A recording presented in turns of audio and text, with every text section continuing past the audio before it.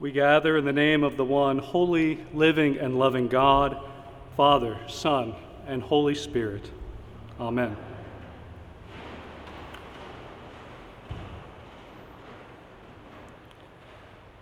My friends, today we gather with heavy hearts, mourning the death of Aaron Bailey, who was killed earlier this week here in Indianapolis by an IMPD officer. Aaron Bailey attended Christ Church Cathedral, and our hearts and love are with his family and our brothers and sisters of the cathedral as they mourn his death. We also saw the death of Bianca Roberson, an 18-year-old recent high school graduate who was shot to death outside of Philadelphia earlier this week. There's two more examples of lives cut tragically short by gun violence and fear.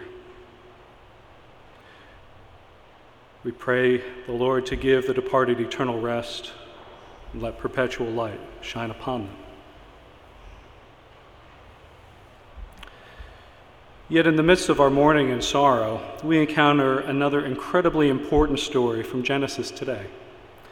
The binding of Isaac, which essentially follows the story of Abraham and Sarah banishing Hagar and Ishmael. Now I realize that not only does the lectionary split these two stories up, the text even has an interlude of the story of the covenant between Abraham and Abimelech, but these stories are really linked. They are one story. And in the first half of that story, Abraham and Sarah are faced with what is a difficult situation in both their culture and their context. How do you deal with these two sons in a culture where property, familial identity, and economic survival are tied to birth order? And now that Isaac is around, Ishmael is no longer needed to ensure that Abraham's line continues, and in fact, his very existence is both problematic for Abraham and for Isaac. Now, society and its cultural expectations put them in this position where they are forced to make a horrific decision. Now, on the one hand, the biblical writers find this to be normative in their culture, but they do place the blame with Sarah. Now, there is a very important discussion to have about why this is such a glaring example of sexism and bias against Sarah, but unfortunately we're going to have to set that aside for today.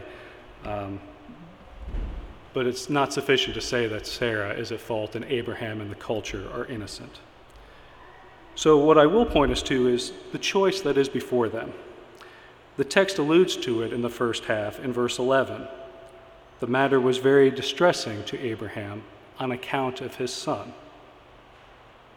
Yeah, I bet it really was. But clearly, it wasn't distressing enough for Abraham to push back on the expectations of his culture and to be guided by mercy. So they make this decision that fits with the cultural norm. Isaac's inheritance must be preserved for the sake of the entire family system. Now, this makes sense from a certain perspective, even within the promise of God. God has promised them progeny, descendants as numerous as the stars, and a true homeland. Even with Abraham and Sarah being impatient and taking matters into their own hands. So they face this decision. Do you choose to be merciful to the members of your family who have sacrificed for you and served you? Or do you look at your own needs and banish them, knowing that sending them into the wilderness means certain death? So after that short interlude story, we move into the second half of our story, the text for today.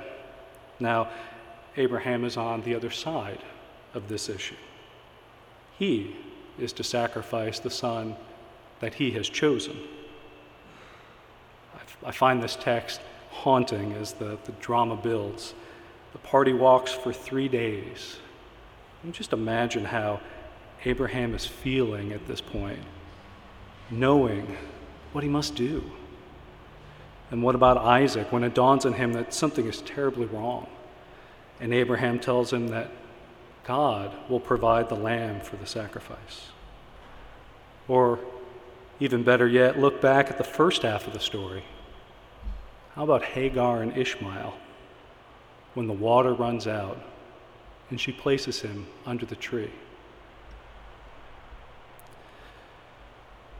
So mercy evades us in the first part of the story, as Hagar and Ishmael are cast out, sentenced to a certain and brutal death in the desert. But in both texts, mercy is from God. Just like in the Cain and Abel story, God responds to our inability to show mercy with nothing but mercy. The God that is powerful enough to send the many plagues upon the Egyptians to free the Israelites, to part the Red Sea, to raise Christ from the dead, heal seemingly any illness that we see in Scripture, even to form the heavens and the earth in creation, shows mercy. First with saving Hagar and Ishmael, and then saving not only Isaac from death, but Abraham from the scar of sacrificing his own son. There's even a tie into the gospel today too. Jesus does the same thing. At the end of this very long discussion in Matthew 10 that we've heard over the past few weeks, includes the use of the sword in showcasing the conflict that is to come. It ends with giving a glass of cold water. Mercy. Show it individually, no matter how difficult the situation, but show it communally as well, for justice and mercy are entwined, despite how our culture seems to see justice as meaning show no mercy. Unfortunately, this week we saw yet more examples of how we struggle with justice and mercy in our society today. We watch in horror as the debate rages about health care, where the life and death of people comes down to money and politics, justice and mercy. Where clean and safe water take a backseat to corporate profits and lower taxes, where we find GoFundMe sites needed for individuals, even with health care, to pay for their medical bills. Justice and mercy.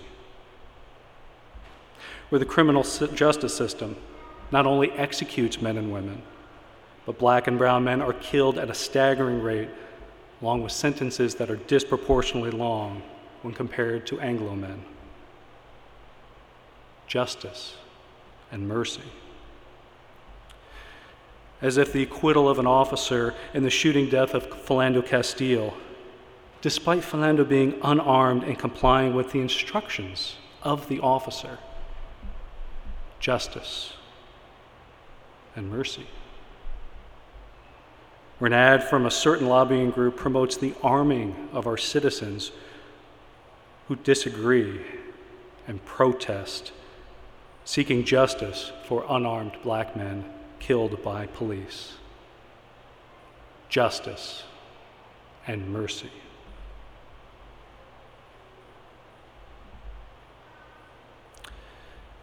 My friends, the death of Aaron Bailey is a tragedy. Aaron was also unarmed. He was involved in a traffic stop in which he fled. It would appear that he also had a warrant for his arrest, but that does not justify his death. I think our scriptures today are very clear that God's way is of mercy and justice. And Aaron was a beloved child of God who deserved mercy. And where our culture encourages us to fear, God provides mercy and justice.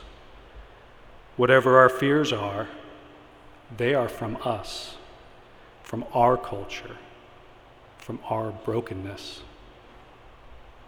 Whether they're rational or not can certainly be debated, but they are not from God. Justice and mercy, they are from God. And we make the choice to resort to violence. That is not from God. That is not living into the kingdom, and as Christians, that is what we're called to do, living into the kingdom.